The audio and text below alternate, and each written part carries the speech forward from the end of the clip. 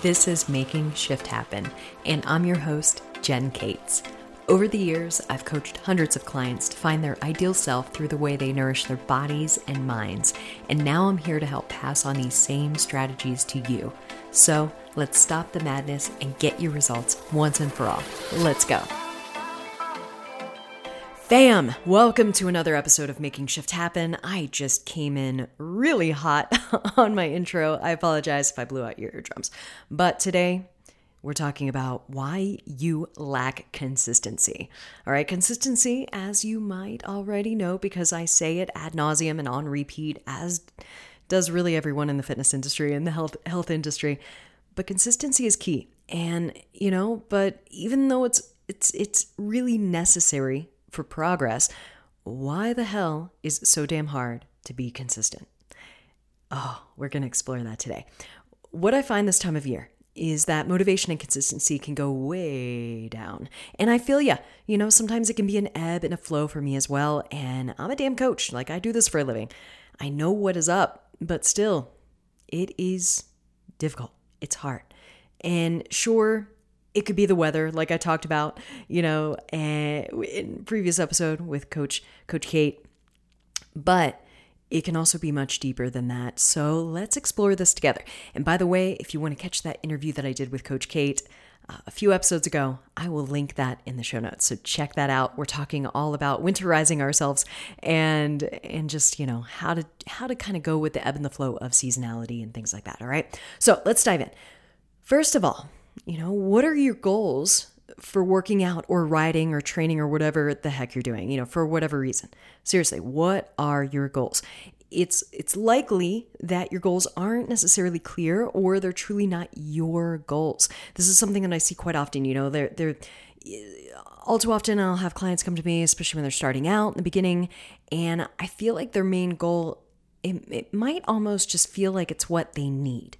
What they feel like society wants them to follow. And then it's the issue is that their goal is not aligning with truly what they want. It's just kind of in line with these BS societal expectations. And you know the drill. You've heard this before. Like, hey, you should be smaller and tinier and have less body fat. And you should fit into these little tights, and you should be an extra small, or you should be the same size that you are when you were in high school 20, 30, 40 years ago. Blah, blah, blah, blah, blah. You've heard these before. And these are valid, but they're definitely not absolute. And maybe they don't truly resonate with you. And there are intrinsic and extrinsic goals and motivations here. And intrinsic goals will often be much more motivating than changing an external element like a smaller waist or bigger quads or shoulders. Although I will say having some bigger quads, especially as a cyclist, is pretty cool. Being quadzilla on the trail. Awesome. Feels good. You can feel the power. But make sure your goals are your own. And speaking of goals, maybe you don't know your why. You've heard me talk about the why before. I'll link that in the show notes as well. But what are your goals and why are you wanting to show up for them regularly? In coaching and research, we often recommend doing the 5 whys exercise. So let me explain it a little bit. And this will probably be linked in that episode from earlier. I did that episode quite a while ago, so I can't remember, but this is a common theme in coaching. The 5 whys exercise gives you a basic statement, like, hey, I want to do this because this is my goal, right? Why is that your goal? Great. Dive a little bit deeper. Then ask it again. Why is that? Keep asking why. Why? You're going to be kind of like an annoying little 5-year-old or toddler, right? Trying to explore the world. But instead, you're exploring yourself and you're really trying to dive deep into the core reasons of your why and your goal that you have in mind. And that's what's really cool about this is it's such a simple exercise. And it can be slightly annoying because you do keep kind of peeling back each layer of that onion, but it's really important because then you can get to the meat of it, all right? So ask yourself why. Get to the core reason why. Third, you need to reflect more. And reflecting is one of the hardest things to do. So checking into discovering the underlying reason behind your inconsistency. Seriously, really, really dive deep. There is most likely an underlying reason here. So we have to do some root cause analysis, all right? And yes, I did just say root cause analysis. It's a term, if you're even in engineering, I think they might use it, but it's a term that I used historically in my previous career in clinical research when I worked in quality oversight for our clinical trials. And, but there's a reason for using this term. You want to get to the root of the issue, don't you? And in this instance, we're getting to the bottom of why you're inconsistent. So spend some time contemplating the ways that you try to avoid dealing with your problems. I remember a therapist once told me that running from a problem only increases your distance from a solution. And shit, that really resonated and stuck with me. Running from a problem only increases your distance from a solution. And I've seen iterations of this statement from other therapists. I don't know if they teach this in psychology. I have no idea. I'm guessing yes. But I've also seen it recently with other therapists that I follow on social media today. And this is something that my therapist told me years ago when I was a teenager. And it has stuck with me since. And there's a reason. It just struck a chord. Maybe you find that you're distracting yourself with social media doom scrolling, especially nowadays in modern era. We're so linked to everything. Technology, right? And so interwoven, especially on social media. But what's cool with social media is we can zone out and just mindlessly scroll, especially before bed. I know all too often I do that, and others that I work with do it. It's common. It's a distraction. It's a coping mechanism, right? Maybe you find that you're drinking more alcohol, or you're drinking alcohol, period. Maybe you're overworking. I see that quite often. I also have been guilty of that in current and past careers. Do you find that you're blaming others for things? Generally speaking, you're trying to fill the void here with other things that aren't necessarily as productive, all right? It kind of causes just this circular thing that's happening, and it's not doing you any favors. So spend some time contemplating the ways that you may be trying to avoid dealing with your problems that are at hand. But also, some of the most common reasons for being inconsistent and not necessarily showing up, besides the ones that I've already mentioned in terms of avoidance and things like that, can include things like your stress is through the roof. This is a common theme I see, especially right now. It's the holidays, and they're, for some of you, not for everyone, but it is the holiday season, and that can cause some stress and pressure with it, including financial strain, relationship woes, family issues because you're spending more time with family. Even with work, considering end of year work deadlines and quarter, the fourth quarter results, they're extremely demanding, especially if you are employed, self-employed, or also if you're employed by a publicly traded company. There are some expectations for financial performance indicators, and that can be stressful, all right? Stress can also bring some issues to the next things that I'm going to mention. It can include things like you're not getting ample sleep, all right? Who the hell wants to work out when they're tired? No one. I know I don't, even though I know that working out will give me so much more benefit and will probably help me sleep better that night. It's very difficult to show up when you're really tired, all right? But then you're probably not getting ample sleep because you're stressed or something else. Or you may be eating like crap. If you're eating like crap, you may be feeling like crap. If you're stressed, you're likely also eating like crap. Not always, but it happens because, let's be honest, food is an easy coping mechanism. It is right there. It's always present in your house, generally speaking, if you are very fortunate. And it's easy to grab those snack foods, all right? Even if you have like the fruit laying on the counter, it's so easy to grab a bag of chips. It's so easy to grab just those snacky, fatty, tasty foods, right? And they are a coping mechanism. Sure, you can use food as a coping mechanism. I'm not saying you shouldn't, but it's nice to have other coping mechanisms in place that you can rely on and lean on, and not so much depend on feeding and snacking and stress eating or whatever, all right? Stress gobbling, whatever you want to call it. So again, if you're eating like, to go along with this whole circular theme here, if you're eating like crap, then that's probably making you sleep like crap, and it's making you even more stressed, and then the cycle continues.